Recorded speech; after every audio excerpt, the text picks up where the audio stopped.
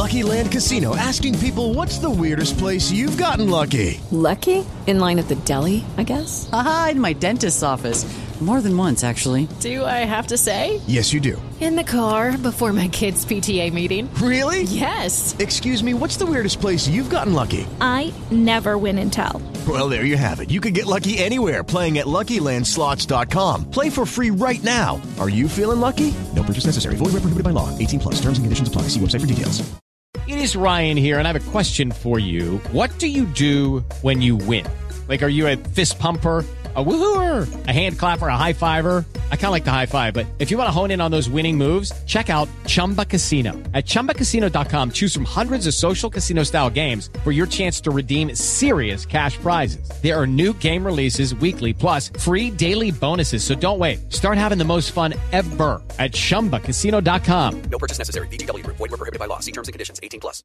With Lucky Land Slots, you can get lucky just about anywhere. Dearly beloved, we are gathered here today to... Has anyone seen the bride and groom?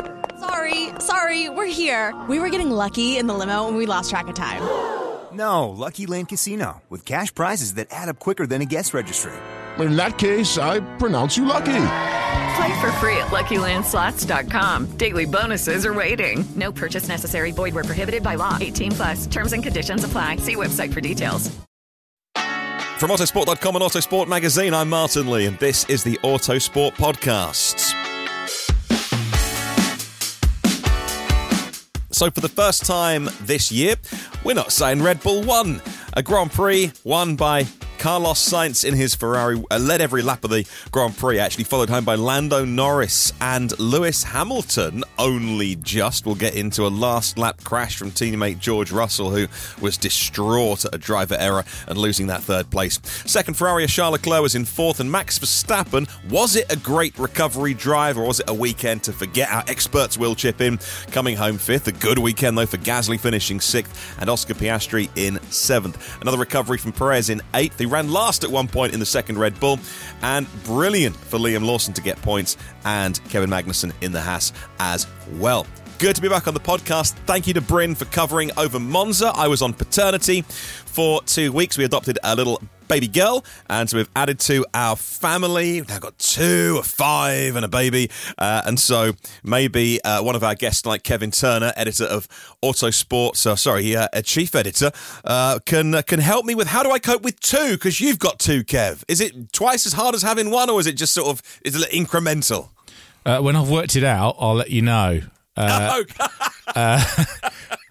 would say twice as hard early on, but obviously once they're old enough to play together, then that becomes helpful until they then start fighting, and then it's hard again. I'm not sure if that is useful at all. It doesn't matter. I don't know what time of the day it is, but there we go. I'm here, and I'm glad to be back working on the podcast. Great to be back as well, talking to our Grand Prix editor, Alex Kalinakis, who doesn't have to worry about things like children because he was just having a fun social weekend, he was just saying, which is brilliant, and was probably what, Alex, just waking up in time to watch the Grand Prix today after yesterday's party? I had to get back from a wedding in Hertfordshire near Welwyn Garden City, so that was the immediate rush to get back for the start of the race. Oh, okay. I was watching it on time. But also, just congratulations, Martin. It's good to have you back, and we hope everything's going well for you. It really is, yes. Adoption's a little scary, but we're getting there. And in Singapore is our man, Matt Q, where it is just gone 3 a.m. his time. But you guys work on Euro time, right? But still, it's still like you can't fool the body that much. And that's, Matt, I'll start with you, actually, because we'll talk about Carlos Sainz. Led every lap. He led from the front. How impressed were you with Carlos Sainz's win today? Because the end, when they were closing him down, and was it going to be Norris? Was it going to be Russell? Who was going to get the win? How impressed, Matt, were you today with Carlos Sainz? Oh, and welcome to the podcast, Matt. Thanks, Martin. Congratulations, your end. And yeah, it's not too bad sort of time zone one. I'm not feeling too jet lagged, but the hotel checkout desk doesn't work to European time, so that's a limiting factor. That's a limiting factor here. And then not to complain in any way, but we fly very late tomorrow, so that's a long period in the humid sun. So people on the Finnair flight, I think on row 58, I do apologise apologise for my personal hygiene tomorrow evening, but cross that bridge, come to it. Before we dissect Sainz, I'm just going to throw around probably like Kerr is well positioned, but we were discussing in the media centre, what's the biggest step up in quality from a first win to a second win after Sainz? We got to Giancarlo Fisichella. Where do you level out on that, mate? Because the Sainz was absolutely imperious this weekend, in fact, after sort of benefiting from Ferrari's strategy blunder in Silverstone last year. Where does it compare? Well, I thought his British Grand Prix win was pretty good anyway. Like from his own personal performance, I know that he had some luck. Alex is shaking his head, but that's just because he loves Charles Leclerc, which we'll get onto later because he was absolutely thumped by Sainz today, wasn't he? Which, and last weekend, it and was. I mean, I'm fans of both. Really, I think they're both brilliant. But I mean, it is a pretty big step up. I'm trying to think of anyone that maybe locked into their first. Fisichella's was obviously completely crazy. That's probably going to remain the biggest gap because the win was at Brazil in 2003 was absolutely ridiculous, but it's I think it was one of the most intelligent race wins I can think of for quite a long time, and Sainz is beginning to remind me slightly of a Nico Rosberg type figure in the sense that he is not the best driver of his generation, but he's close, and his work ethic and brains I think could get him into a championship fight in the right circumstances. Whether he could pull it off like Nico did, obviously there were a lot of circumstances that helped Rosberg win his 2016 title, but I kind of think of Sainz in that kind of, he's not quite a Max Verstappen, Charles Leclerc, Lewis Hamilton on his absolute peak, but he's close enough that, with the right wind behind him and in the right mood, he can do those sorts of performances. The momentum's really with him at the minute, and there's sort of a fair reason behind that. So we can get on to why Red Bull weren't quite in the fight and what's gone on up and down the grid. But I think this goes sort of back to Zandvoort, where Ferrari effectively wrote off the weekend and just used it as a test session in hindsight, just really analyse that car. Because if you remember, like from Miami, the line was, the upgrade from here is all about making the Ferrari SF23 more benign. Leclerc instantly shunts it into a wall with that new floor that makes it more benign. And so sort of the car's been super spiky, but the performance has fallen away since there. So they used Zandvoort to understand it. And basically the car is now...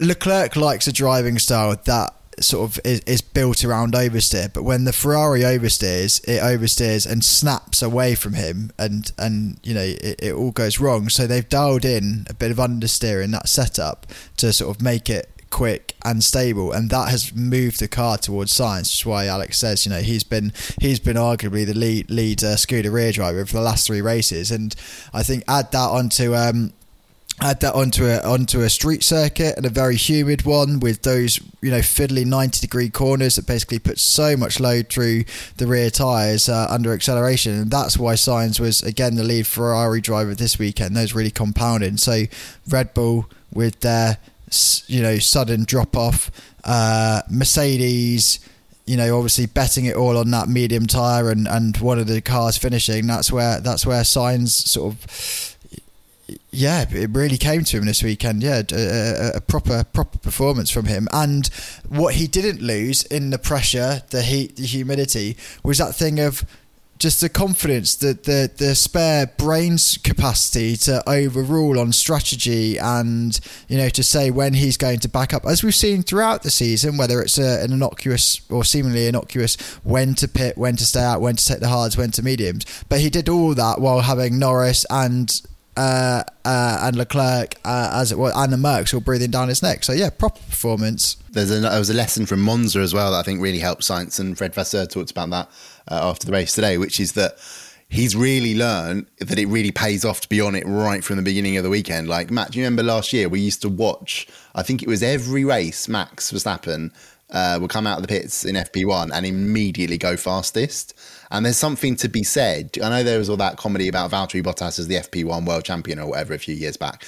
But in terms of building a weekend, there's something really to that, I think, for certain drivers.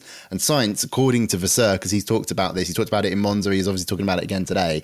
That's obviously something that really resonates with him and is obviously something he's been wanting to see, because Leclerc can sort of turn it on more, if that makes sense. Like, especially in qualifying, he's always pretty much a factor, even if he's been nowhere previously, whereas Sainz suddenly that seems to come unstuck. Whereas the last few races, when he's been on it from the start, he's been able to carry that through, and it resulted in 2 magnificent pole positions. And Kev, I think you're spot on there with that description of this as being sort of the cleverest win for years. I think and Matt as well, you said it, the capacity to think to give Norris DRS at the end. And Vasseur confirmed it. It wasn't a Ferrari thing. They didn't suggest it to him. He just decided to do it. And he asked for the gap for Norris, and he was getting it. And he was like, they were like, yeah, Norris has got DRS. He was like, yeah, I know. It's deliberate. I want him to have DRS because there was a race. We talked about it on the video we recorded earlier, Matt and Martin.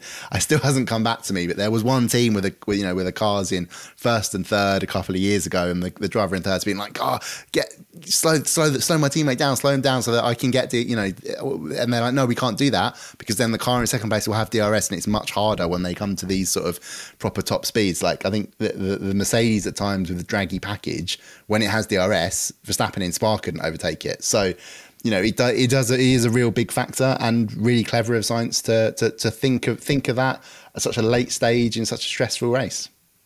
But if it had gone wrong, if it had just mistimed, acceleration zone, and somehow Lando had got past for the win, it could have been from hero to zero. Really, could Lando have done that? What do you think about the Ferrari and McLaren pace, Kev? Well, I mean, obviously the upgrade package from McLaren has helped, and they have made good progress. But yeah, I mean, their first half of that race was intriguing rather than exciting, wasn't it? Because Ferrari have over the last year and a half had a problem with tyre wear. And Sainz knew that he could manage it. Obviously, they got Leclerc up to second with starting him on the soft, so they could manage the pace. And that's why the field didn't spread out, concertina together. Now, obviously, when you're running that, you could make a mistake, and Lando could have snatched a win in those circumstances.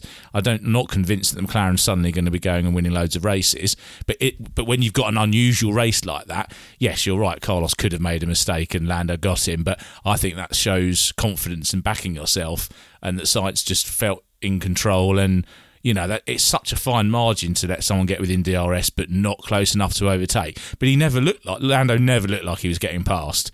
He just kept him there. You can be my barrier to the Mercs. I thought it was Jackie Stewart, Alain Prost, Mark Schumacher-esque, and it's when someone's completely on top of their game controlling a race. But he controlled the race up to that point with the tyre management as well. And you could see he'd done a pretty good job on that because of how far Leclerc finished behind that group on essentially the same strategy at the end, although, of course, he was in a different track position, so it's not a completely straight comparison.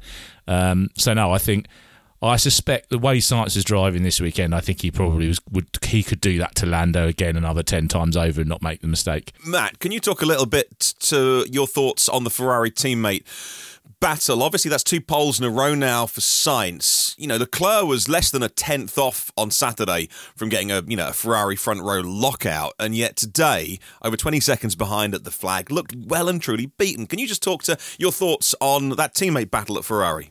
If I wanted a driver, if my life depended on a driver to set a qualifying lap, I'm picking Leclerc. I think, even though the potential for a shunt is probably slightly higher. Oh yeah, but it's a hero or zero, isn't it? Go out in a blaze of glory or survive. Absolutely, and sort of as I said earlier, I don't think this is necessarily Sainz asserting himself in as the clear Ferrari team leader. I just think circumstantially the way that car has developed has gone towards him a little bit. If you think back to sort of late end of last year, Mercedes had that win in Brazil, and it threw them for this year because suddenly thought, this car concept, it's got potential, let's stick with it, and they were completely wrong to do so. Ferrari, with its recent improvement, which is relative because we've not had Red Bull feature so strongly today, but that speaks, it's more sustainable. It's now transferred from Monza to Singapore, and the anticipation is it comes again in Suzuka. That suggests a much more thorough understanding of the car, which will then long term benefit the development for the rest of this ground effect era. That's mega, but for now that car is in a state of compromise. As I said, Leclerc wants to be able to slide it naturally, but at the minute it's sort of, if it steps beyond a certain point, it snaps and it goes. So that is in a state of compromise. That particular state of compromise happens to suit Sainz. Today, though, Leclerc was sort of hurt by that double stack and having to he was having to wait for both Mercedes to come through. That's where he lost his time. But even prior to that, he said all along the way, this is not a title on the line. It is about knocking Red Bull off their perch and getting a win. Therefore, I'm happy to be the team player. There is no sort of bigger prize end goal here. It's all about today. Sainz in a better position, so I'll be that rear gunner support. So even though the radio messages were clipped up, that's still why when you go, right, in the next 2 laps we need you to drop 5 seconds back, there wasn't protestation. Leclerc knew what the end game was there, and he abided by it perfectly. You know, it's interesting to hear about the Ferrari change, because that's the reverse to what Red Bull did last year, isn't it? Essentially, and we know what happened when you make the car go edgy again. The top drivers are the ones that pull away. And I'm not suggesting for one moment the gap between Leclerc and Sainz is anything like the absolutely enormous gulf between Max Verstappen and Sergio Perez, but it's kind of a similar kind of thing, isn't it? And also, we shouldn't be too surprised that Sainz can do this on the weekend, because he's a guy that compared pretty well against Max Verstappen at Toro Rosso, and similarly against Lando Norris, admittedly less experienced when they were at McLaren. So we've known for a long time that Sainz was capable of doing this. His problem is that he hasn't been able to do it as consistently. So I suspect if it came down to a championship challenge and a different dynamic, we probably would be looking at Leclerc leading the Ferrari line again. But I think it's quite nice that Sainz is having his moment, and I think to think today was absolutely superb. Can I, Alex, just pick up on what Matt said about the false hope that Mercedes had from when they had a little blip in good form? Is there any chance you think that Ferrari might get a little kind of run away with this? You know, they'll go to work Monday morning, the flags will be out of Maranello, they've got to win. Is there any chance that they might get ahead of themselves a little bit, sort of false dawn kind of thing? Could they kid themselves into thinking, they led the Italian Grand Prix, now they've gone and won and broken the Red Bull winning streak, or their feet well and truly on the ground and know the work they've got to do? It's tricky, isn't it? It's like there's two ways of looking at it. One, as Matt has said, they've made changes to the car and it's paid off, right? And clearly that car is better on its tyres than it was at the beginning of the year. Like we saw it in Spa before the summer break. They insisted they made progress in Zandvoort, even though it was an absolutely shocking weekend. And then it was okay enough to challenge the Red Bulls in Monza and obviously win the race here. So yes, they've definitely made a step. But the note of caution is right, because it's tricky really, because I know Ferrari are a bit sensitive to when we basically tell the truth about a situation, right? I'm not knocking them this weekend. They did absolutely fantastic. And honestly, for a team that's got a lot of criticism for its strategy, okay, I think Matt has informed me that it was Leclerc's call to start on the softs. That paid off handsomely, right? But everything else seemed to work out in their favour. Even the fact that, they needed to build in time for the undercut and everything from Russell behind in the early stages. That's why Leclerc was dropping back. The fact that he did it, without kicking off too much. There was a little bit of pushback. There was a little bit of like, but then I'll be at risk sort of thing. He still did it.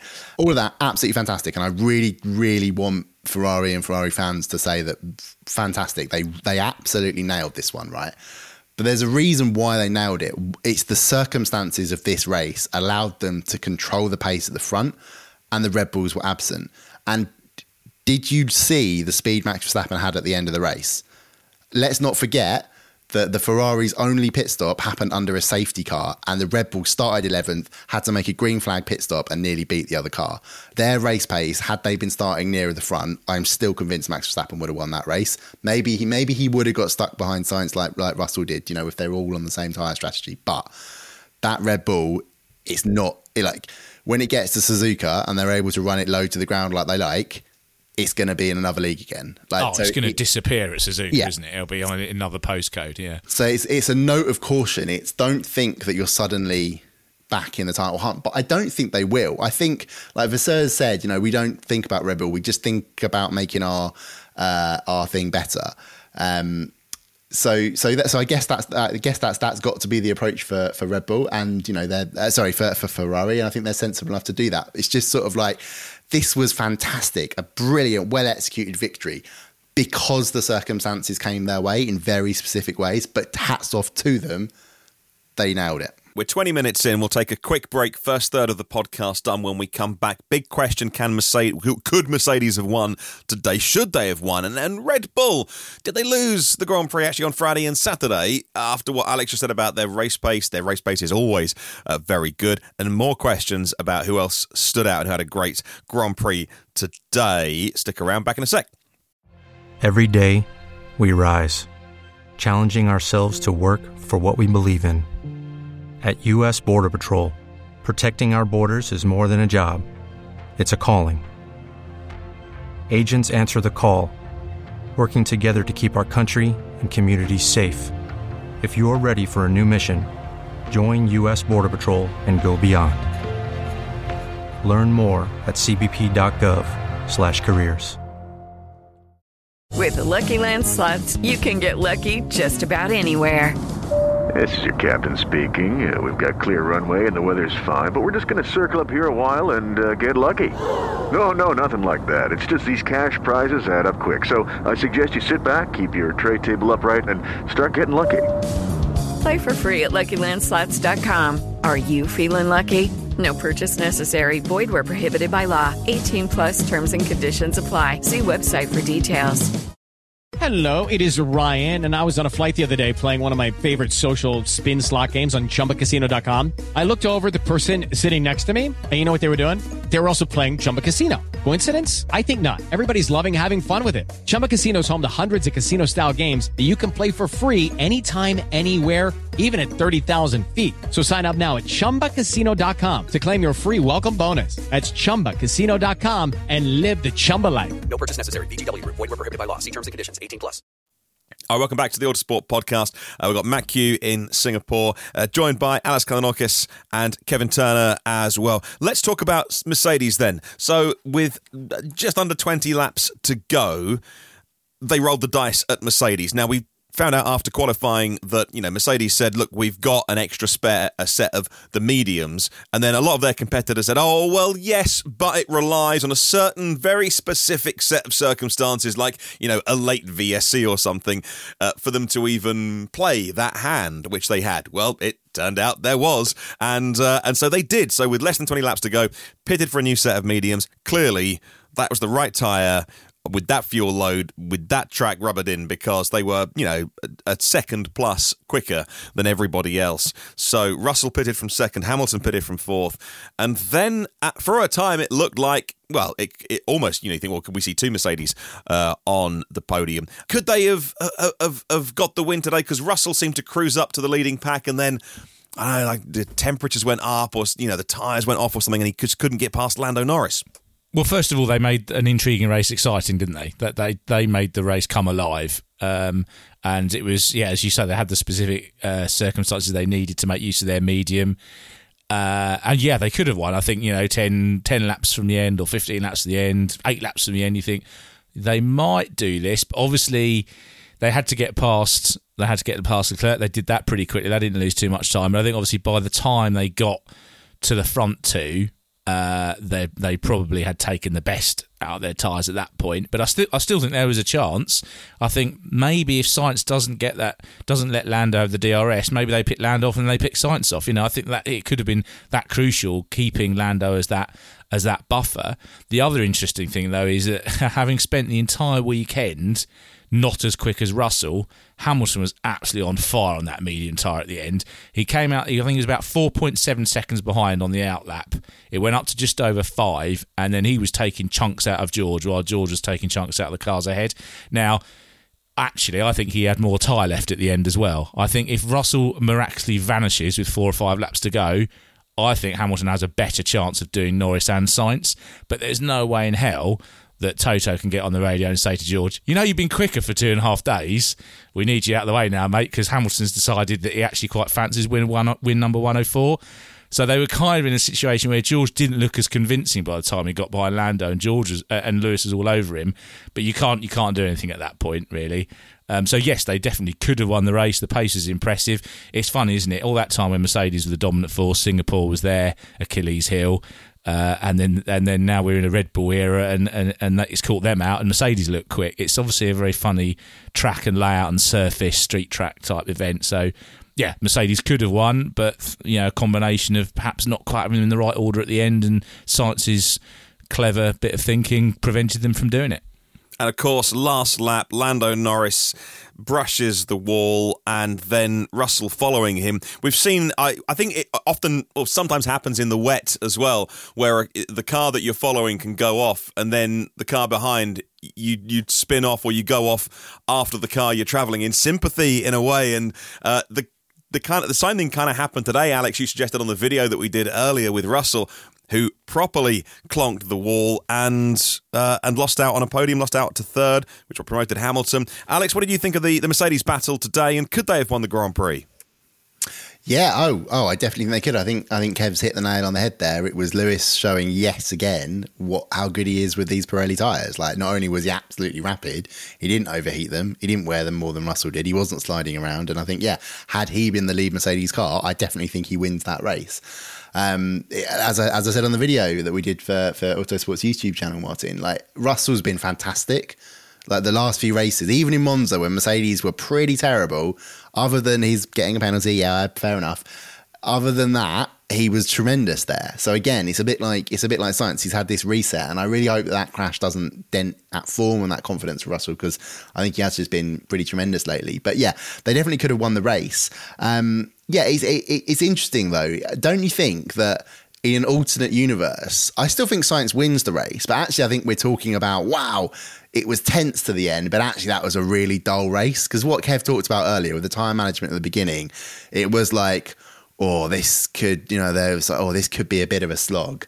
But actually, the way it worked out with the VSC and Ocon and the Mercedes using that new set of mediums, it was absolutely tremendous. But yeah, Martin, you're right. I also referenced on that video, because I'm back home in London watching the Sky coverage, and Martin Brundle, which, quick sidebar by the way, because I've noted he gets some criticism on social media, he's still easily the best colour commentator of all of motorsport. Like, he's still fantastic, even though he hasn't driven in Formula One for nearly 30 years. But anyway, side note, because basically what he said is that on these street tracks, your eyes just get sucked in when you're following another car really closely. You've got the walls so close and things can just go wrong. And we saw exactly that with Russell. Like, Norris hit the wall and Russell just got sucked in, whacked it as well, and he ends up having the massive accident. So yeah, I just thought it was just really interesting that literally what Martin Brundle said came true. So I thought worth praising that insight there. But yeah, definitely a winnable race for Mercedes, again, because the circumstances came to them. Right, Matt, I'm going to ask you about Red Bull in a second, but before I do, any thoughts on Mercedes that you want to chip in that we haven't covered off so far? Couple of comments from Wolf I can read back to. I thought were quite enlightening. You said Russell had the 99.9% perfect weekend, and a bit like what I was saying earlier about how Leclerc was willing to sacrifice his race knowing that there's a bigger picture. Wolf was sort of similarly enigmatic like that. He said basically, Russell, we know he's an uber talent. He showed that all the way through the junior formulas at Williams and at moments last season. But he's still young and he's not used to fighting at the front. So, George, go and make all your silly mistakes while you're under pressure now. Get them out of your system, because when we've got a race-winning, title-winning car and you're flawless, then it's fine. So long as you do your, like you said, he realised the win wasn't up for grabs anymore as the final laps ticked down, so it was a lapse in concentration. And as Alex has said earlier, what Sainz has done, you have to be on it from the word go. You can have no sort of lapses whatsoever like Russell had at the end. It was a bit of an egregious error, really, but yeah, we'll say get it out of your system and then it's fine. But Mercedes is decent. It's just, again, as Wolf was sort of in a nice Austrian English way called it a surprise box, that W14. I did try to put it to him that the W14 was, so I'll try and keep this brief, but the W13 was designed to run as low as possible to maximise the ground effect.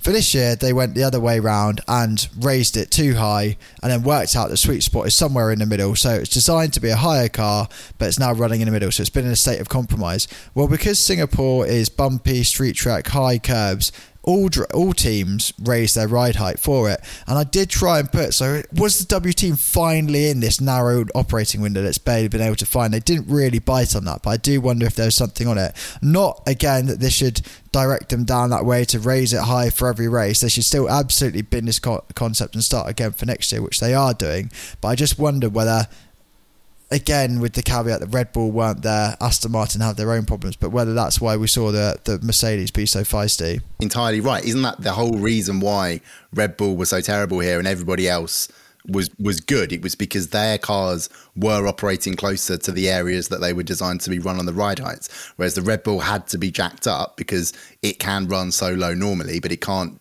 to ensure that the plank wasn't worn out and things like that because of the bumps on this track. So I think you're totally right with that. Is James Allison making a particular difference to how they approach and execute and do those kind of tactical weekend decisions? Anyone, do you think? The last few races, we've criticised Mercedes for being a sort of a bit slack operationally, like just a bit weird things about the cars not being in the right position for qualifying and it putting pressure on the drivers and stuff like that, and the drivers colliding because they're not understanding, the communication's been off. And I, sort of flippantly credit that to the fact, James Vowles has left, suddenly Williams are doing really well and suddenly Mercedes are a bit strangely weak.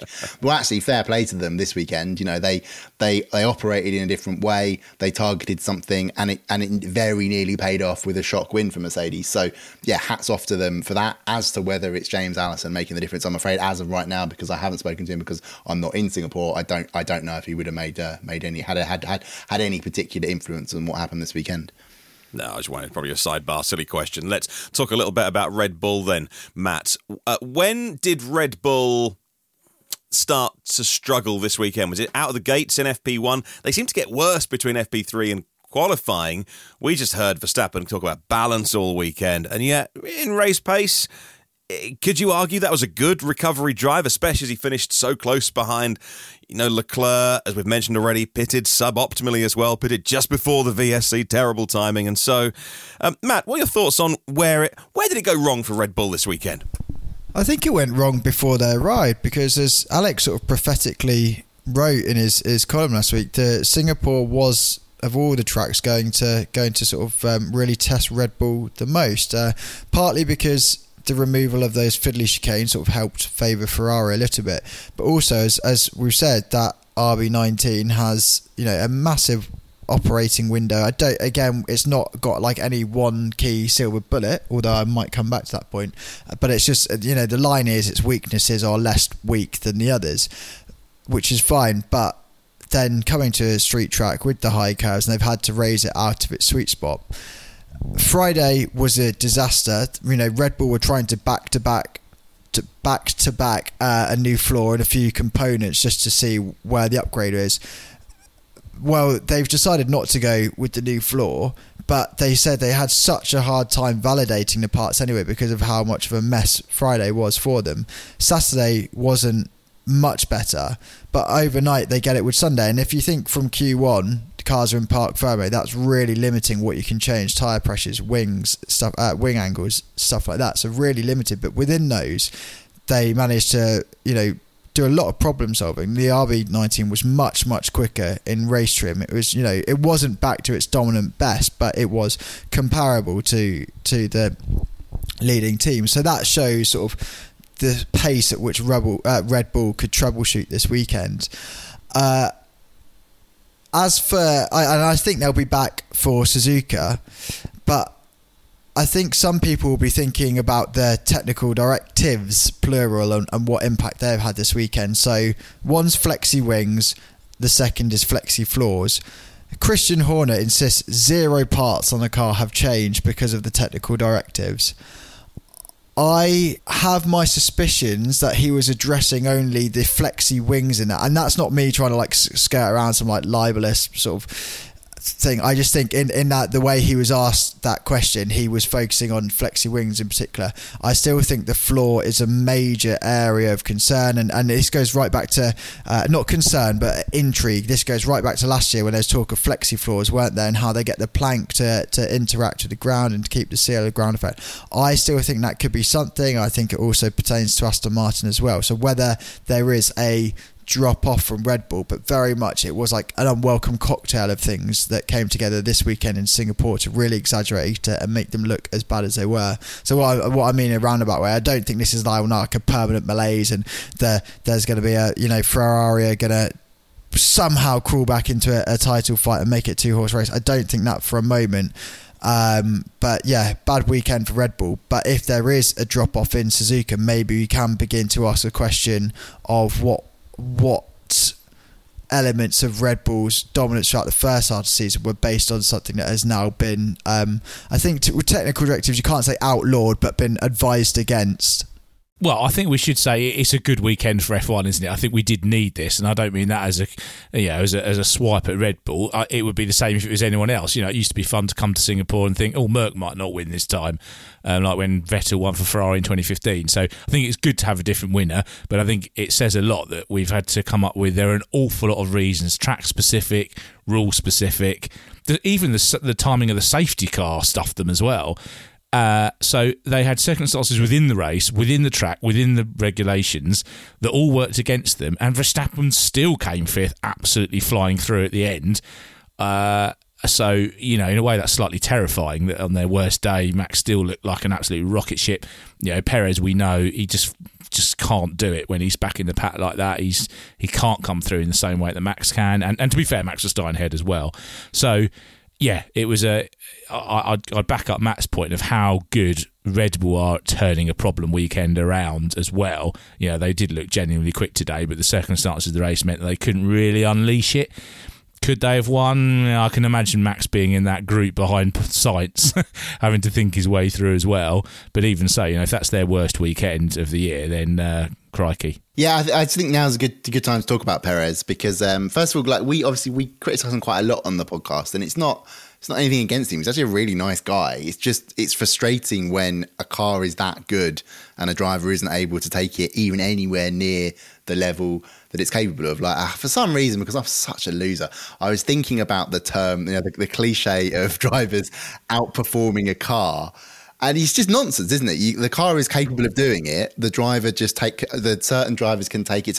Honestly, when I was hungover in this hotel room in Welling Garden City, that is what I was thinking about. Let's move swiftly on. I don't know why. I was just getting really annoyed about it.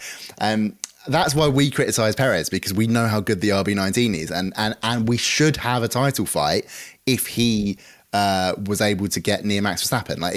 That's the reason why this season has been so dull. It's because it's not like Rosberg and Hamilton at Mercedes, because that was genuinely interesting, even though Lewis generally had the edge over Rosberg, right? Because they were so closely matched. So that's why Perez gets his criticism.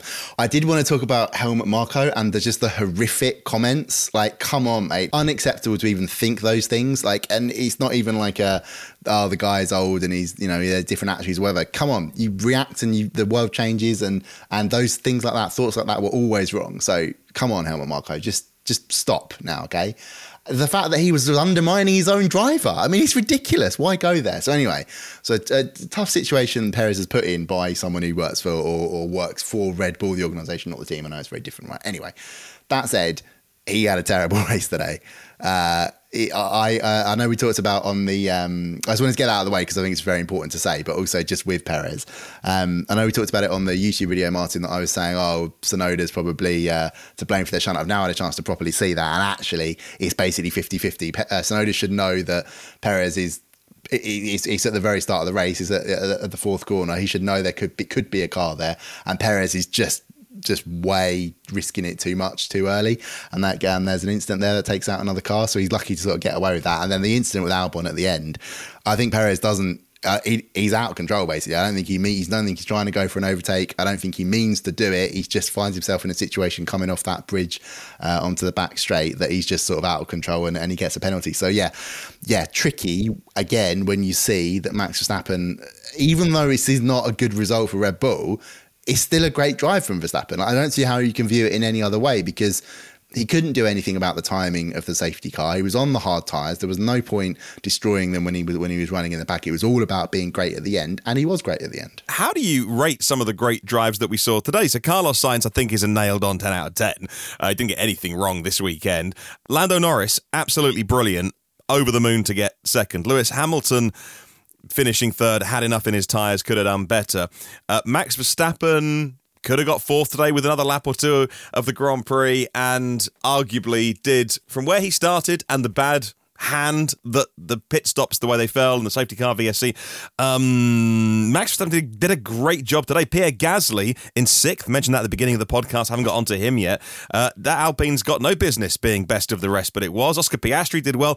Liam Lawson getting points in his second full weekend, really. So, Kev, Alex, I'll start with Kev, actually. There were some really good standout drives today. Esteban Ocon as well. I thought his move on Alonso was absolutely mega. Like, not many people do that to Alonso in a wheel-to-wheel situation. There were a lot of good drives today. Just very quickly on Ocon, can I just say, what I liked about that as well is he just would have annoyed Alonso, because we know they don't get on. I just think not only was it brilliant, he would have really infuriated. but they were still respectful on track, right? They gave each other room. Unlike when they were teammates. Yes, but often a great overtaking manoeuvre requires the person being overtaken to realise they're being overtaken as well. There's a fine line between a great move and a shunt. Tsunoda Perez is exactly what happened on lap 1. Yeah. So no, I think there are a lot of good drivers. You pretty much named a lot of them. I do think Sainz is a 10. I would give him a 10. I think the others you've named there are probably, without going through all the sort of onboards and data that Alex will be doing or has done, 8s and 9s, I would think, are probably most of those that you've just described there. I mean, obviously, Lewis has to lose a mark at least for effectively being behind George for all but the last half lap of the race. George Russell, I wouldn't want to have to score him because, obviously, as Toto said, 99.9% great weekend, but he's in the wall with no points. So that's got to cost you quite heavily on the old scoring, I think, really. But yeah, lots of good performances. Yeah, I wanted to give Ocon a shout, and yeah, Liam Lawson. Yeah, and he didn't jump out of the way for Verstappen either when Max caught him, which was quite nice to see. I think. Actually, going back to the Perez point, who will score lowly, I'm sure, if you look at the gaps on the pure pace across the season, the gap between him and Max Verstappen is bigger than the gap between Albon and Logan Sargent at Williams. Now, okay, you could say, well, Albon isn't Max Verstappen. Well, no, but as Alex has already very correctly pointed out, you can't make a car go quicker than it can go, like physics. So if that's your benchmark, then Logan Sargent is fighting for his drive, I would say, at the moment. And my gut feeling is he probably shouldn't be an F1 driver. Like, he got a gig. I think he'll go and be a professional racing driver elsewhere. Probably not quite F1 level. Prees being in, Liam Lawson next. I think we want to see him in a full-time seat. But so for Perez to be that far off, that's why we do the criticisms that we do, because it's a big gap for a top seat. It's the same argument why I used to, people used to take the mickey out of me for getting cross to Kimi Räikkönen when he was wasting the second Ferrari seat. When you've only got a handful of cars capable of fighting for victory, you want them all to be filled with drivers who are also capable of fighting for victory. That's gone. I've gone a bit off piece from your driver ratings point. So 10 for Sainz, 9 and 8 for most of those other drivers. George Russell, I'm going to let Alex have that problem for tomorrow. Yeah, I can reveal that. I think Russell won't get the lowest score despite the fact he made the biggest error. Oh, actually, no, sorry, he didn't. Logan Sargent's getting the lowest score for having just a terrible embarrassment. Well, what about Lance Stroll? He gets. I know. Well, but Kenneth, again, we've not applicable. Yeah. We've ruined the driver rating slightly for not including qualifying. So Lance Stroll gets an NA. Yeah, but that will be changing for next year. So don't worry about that. In the unfavourable comparison between Sargent and Albon, I didn't even think Sargent's shunt was as lame as when Albon did the same shunt last year. He did it better, didn't he? And then Matt, other standout performances. Oscar Piastri in 7th didn't have any of the new bits that, and there were plenty of new bits on front wing, on side pods, on floor on the McLaren, and Oscar still finished 7th, and Kevin Magnussen finishing 10th in the Haas. Alex Albon should have been in the points. He described it as, I think it was something like being something T-boned by Perez, but was particularly, really annoyed with that incident. So again, Albon could have scored points. So some other standout drives. Matt, who caught your eye today? The Albon shunt is worth a mention, because I think I'm just looking at the Constructors' Championship, and actually it doesn't change much, but I know Val was just speaking to our colleague Adam Cooper, and he reckoned it was, did he call it like a £20 million error, something like that, in terms of what it could cost them. But yeah, Albon, strong drive. Piastri, I don't know, maybe they had the correct answer on Sky Sports. We don't listen to Sky Sports in the media centre, but at no point in the weekend, and it's probably my fault and reflects badly on me as a not very diligent journalist, but didn't have the complete breakdown of the parts that he had and what Norris had. I think he may have had some bits, but not the complete sort of major upgrade. But yeah, he another strong drive from him. Ocon did well. I thought Zhou, coming back from a pit lane to be keep his nose out of trouble, and what was he, 12th, was all right. But Lawson, I think that's where I'm going to focus. Like you say, was really upbeat, no nerves or anything. Joking about, Verstappen's the last person I want to start alongside.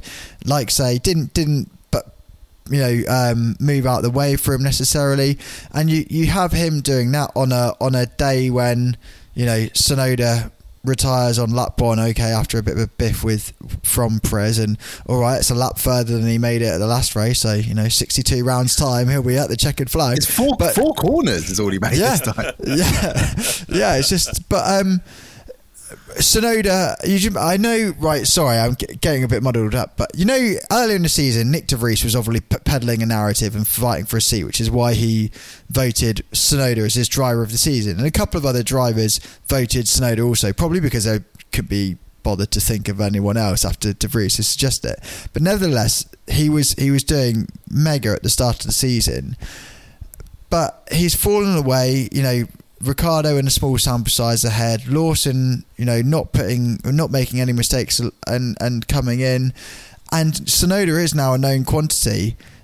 We know Ricciardo is going to get one of the AlphaTauri seats, so it's a 2v1 for that final thing. And Lawson is staking such a strong claim. Horner saying he's fantastic, impressive.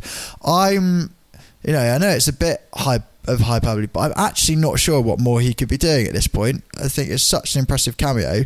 It'll just be entertaining to see how he gets on at Suzuka, a track he does know well, whether that plays against him or and he overcooks it, or whether maybe another point could be in the offing.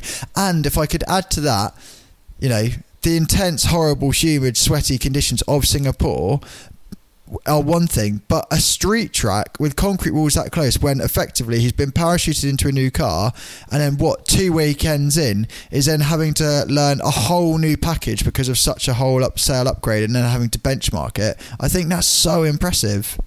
Can I put forward a shock candidate for a terrible drive? Mr. Fernando Alonso of the Aston Martin team Silverstone.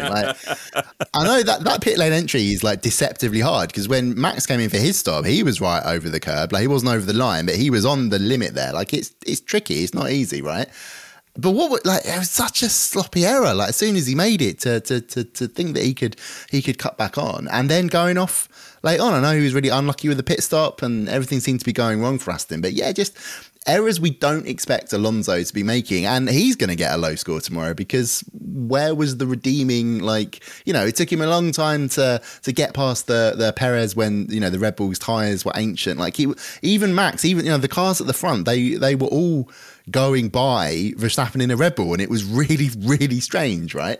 So, just a weird subpar weekend from Alonso. And Matt, I don't know, has Aston been saying anything in particular? Because we expected them a bit more like Monaco to be a bit more like we saw them at the beginning of the season, be a real threat for potential victory. So there's a couple of elements to it. As one, I think so Alonso was rubbish on the hard tyres. I think that was one thing, and they think there's a sort of couple of damaged components on it, which I think is from debris from Sargent. But if you wind back to obviously Monaco and Aston Martin looking like a credible win threat there to Verstappen, I think some element of it is just the development rate. Aston Martin has lost out, been surpassed by rivals, but I think this is where the TDs come back into it. So at Miami, I think Aston Martin was asked not to run a certain front wing, and you look at the results and that correlates with a drop off. And I would suppose or I would consider that another the other TDs coming in for this weekend might have affected form as well. I'm not 100% certain on that, but it was such a stark drop off. Alonso had a bad race execution, but his qualifying pace wasn't there either. Lance Stroll's a separate issue that we can come on to, but yeah, it was pretty abysmal. And I would add, it's their first season under this rebrand, redevelopment with, having started so strongly and perhaps an inevitable falling away, and you'll get to the end of the season, and if they're fourth, if they manage to keep McLaren at bay, they would have taken that all day, all season long. But yeah, it's quite a drop off at this point. Just interestingly, just where some of the Red Bull analysis came from earlier, you'd be amused to know that Horner and Paul Monahan wouldn't say anything on why they thought they'd struggle, but Dan Fallows go, well, if I had to guess, with his intimate knowledge of every way the Red Bull works, and yeah, so I thought that was amusing.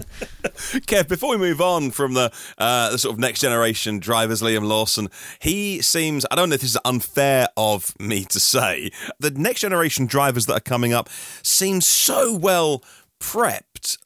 They seem so kind of wise beyond their years. I know drivers have been when they've come up through karting and all the, the feeder formula and stuff like that. But Kev, what are your thoughts on this kind of next generation of drivers coming through? Piastri seems like he's been in the sport forever. And Lawson as well just seems just so able to cope with so much. Well, it's been a trend of the last few years. We've seen it with the Aston Martin will sort of be our DC award, which we'll actually be doing the 4 finalists next week. So that's a brilliant segue that we hadn't planned. And you see it each year that the finalists, even the ones that don't win, they're just so much more on it and professional and all rounders than the average used to be. I've been doing it since 2008, and that year Alexander Sims was the winner, and he prepped. To a point that the others didn't, and now they all prep.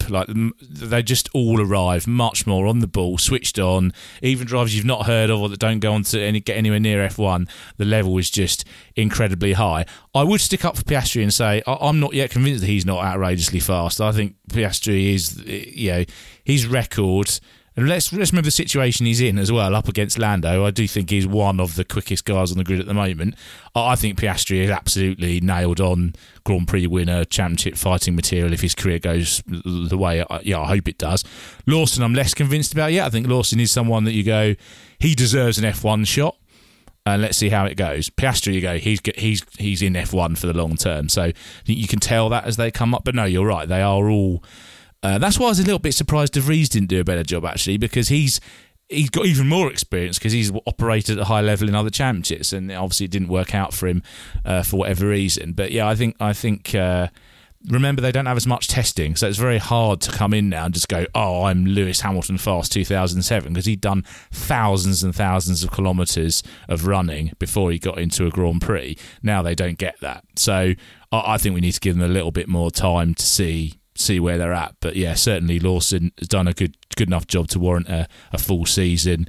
And yeah, I reckon Piastri will be mega fast. Give him another year, 18 months. Just on the De Vries thing, Kev, it just struck me then to think, I covered him in Formula 2 back in 2017, and he just lost the momentum.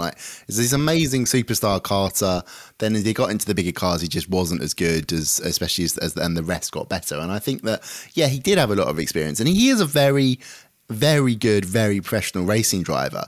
But I just think when you get into Formula 1, ultimately the searing pace in these cars is what makes the difference. And I just think he lacked it.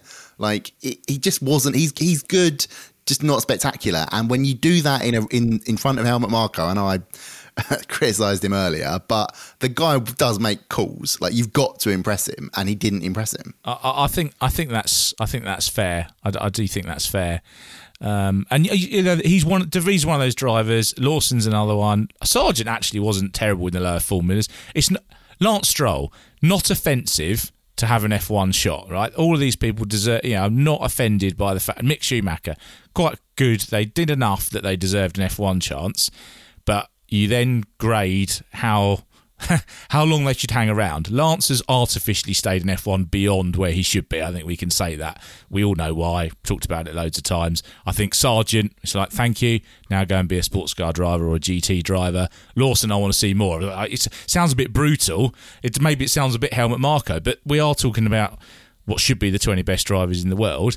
So you could be the 21st best driver in the world, which means you're still mega, but you're, out the door on something else. So there are lots of professional challenges out there with lots of very good drivers, and I'm sure any one of those that we've just named will be a professional racing driver in a major championship for years to come. Wondering where we should end as an interesting little talking point. Go on. I have a possible rant that you may or may not agree with. We cannot leave before we hear this. Can I just say how ridiculous it was that Lewis Hamilton had to fall behind Lando Norris after the first corner? So if you look at so I've looked at it a few times. Right, he's not one of those. So if he'd just gone sailing and not braking and immediately committed to the runoff, absolutely, of course, he has to give the place back. Totally get that. But if you look at the replay, Lando is not as brave on the brakes, whatever you want to call it, and Lewis goes past him. He then comes alongside, and he's fully under control at that point. He would slot in. If George isn't there, he would slot in perfectly fine. We wouldn't be talking about it. He then decides, I don't really fancy driving to the side of my teammate, so he bails across and obviously gets ahead of both of them. Quite correctly gives George the place back. I know he had to be told, but that was correct. But to fall behind Lando, I'm sorry. I know that I agree with Alex about the Martin Brundle's commentary and everyone's commentary. I think actually is really good, but I just thought that was an absolute nonsense getting out of the way of Lando. Yeah, actually, so this is going to be one of those podcasts that James, our boss, hates because I've been agreeing with everyone, and I'm going to agree with Kev here.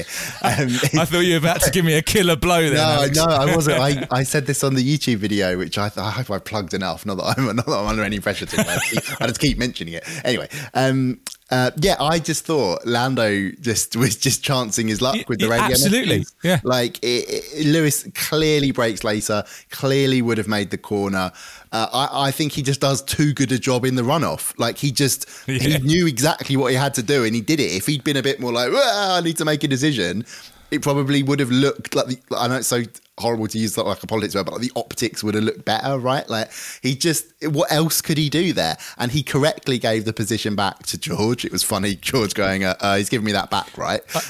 But he didn't need to give one to Lando. He got the pass done. I feel like Lando's radio message is one of those that we hear a lot now, which is basically, it's the equivalent of the striker falling over in the box and hoping they'll get a penalty. And if they get a penalty 1 in every 10, then great, happy days, right? So it's like, I'll have a moan on the radio. He can't have expected. And then when Lewis went out of the way, and brilliant, this is amazing. I wasn't expecting this.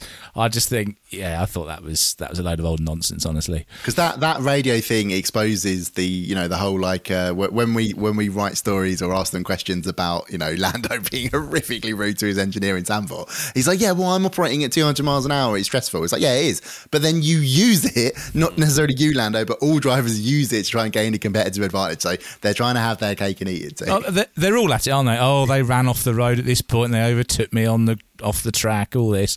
I think probably the stewards and whatever just need to ignore all radio messages and just look at the screens at that point.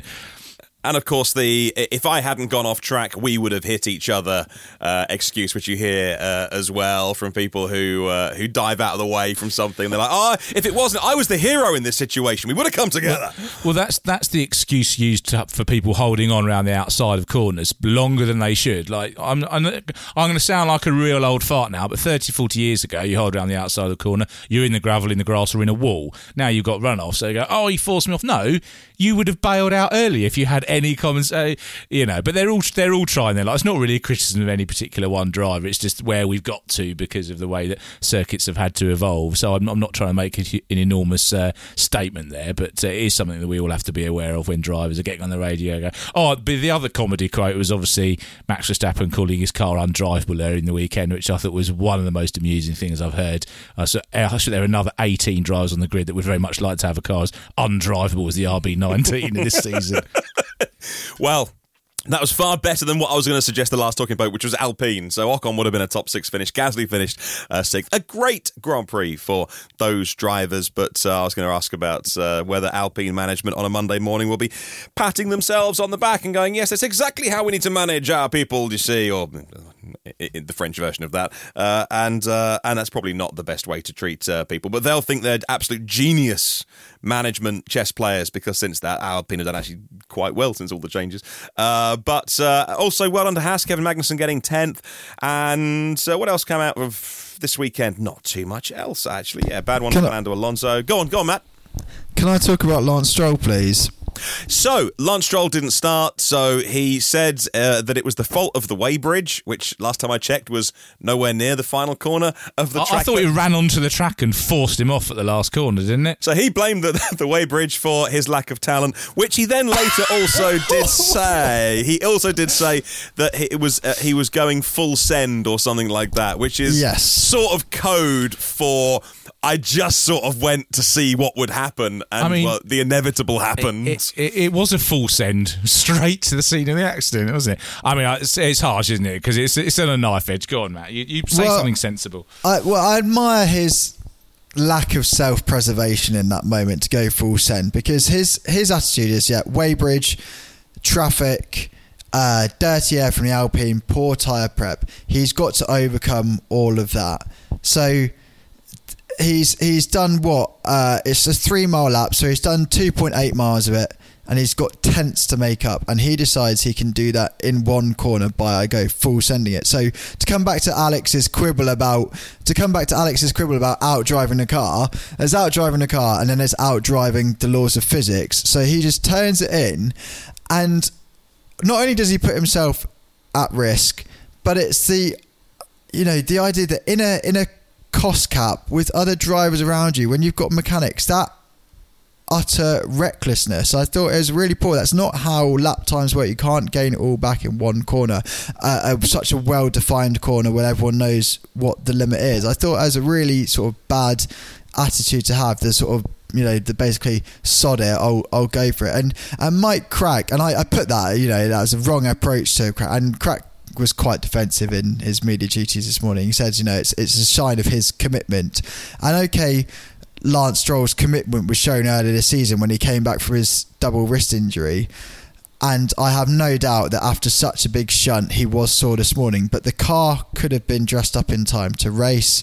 You can't have another driver and they have to do another practice session. But, is it because the Aston wasn't on form this weekend? Is it because he's falling behind Alonso? Why didn't he race today? I thought it was a really sort of selfish attitude that initiated the shunt, and a real question mark over that. The only thing that came out of it as a positive was usually Stroll can have a great race, and to get a good line out of him or to get some insight is blood from a stone. He spent 5 minutes with the media. He was really chipper about it, really upbeat about his huge spill. So it's just a bit of a hard one to work out. Sorry, not to have a go. Forget how long he spoke to the press. Forget even not racing today. The fact that his attitude was tip it in and see what sticks. Sod the budget. Sod everything else. And also, the other thing that he said, it saved me. So McLaren had that massive near miss, sort of avoiding action into him. And I asked him about it, and he's like, "Well, I just assumed the red flags would be out." And just again, that's not the attitude, is it? No. Can we put 2 and 2 together? And now that, because as Gary Watkins found last week with some excellent journalism, that Aston Martin almost certainly are going to go back to Le Mans, which is where they should be, that maybe it would be time to suggest to Lawrence, Le Mans 24 Hours, really big race, be a really good thing on the CV, and we can get 2 drivers to help Lance out. Maybe that would be a really good project for him to get involved with, and maybe we could try somebody else in the second car, because Fernando's not going to go on until he's 58 presumably, so you're going to need 2 new drivers at some point, so maybe start thinking about that. And we know Whitmarsh has made sort of tentative approaches for Lando Norris and Charles Leclerc. I think the line that gets us out of the courtroom is that's either to replace Lance Stroll or be the long-term successor to Fernando Alonso. But it could potentially be a more short-term ploy than that. I just had a quick look at the driver ratings, the descriptions of what each one is, and I did see if I could give Stroll a 0, but unfortunately he doesn't meet the criteria. It is an NA. Luca Badoer will hold on to his. We like Luca Badoer, by the way. This is not any joy that I'm saying this, but he will be hanging on to his current record for the lowest driver ratings score. Maybe that's a feature. Pick out the worst. No, that's a bit mean, isn't it? No, perhaps we won't do that. No. If they didn't do their job, they need to be called and reminded of it several years down the line. Thank you. As you do about stuff I probably did years ago. I've got a list. I'll send it over once you're back from Singapore. Kev's still not forgiven me for using the word infancy in copy once. That was very upsetting. Matt has to get to bed to get on a plane tomorrow and off to Suzuka, and JBL will be there as well. And so for European viewers, obviously listeners all over the world, so I'm sorry to focus on the sort of European viewers. It's an early morning one as they head off to Suzuka, a great track that we can't wait to see, and we think Red Bull will be back on form there. Make sure you are fully tuned into autosport.com over the next couple of days for all of the fallout. We talked a lot about driver ratings. My favourite things is that you can give your own driver ratings when you read Alex's, and I always do, and because there's nothing on the line, no one's checking my homework. I'm always really mean. You don't get driver managers calling you up and telling you how terrible you are, which I seem to get on a weekly basis.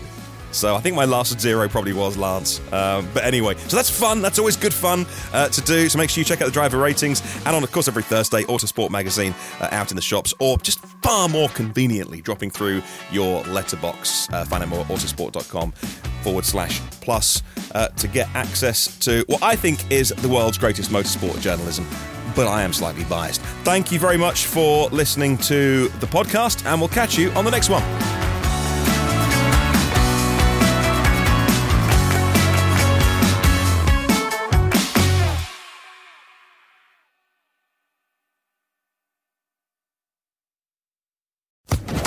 Social Podcast Network.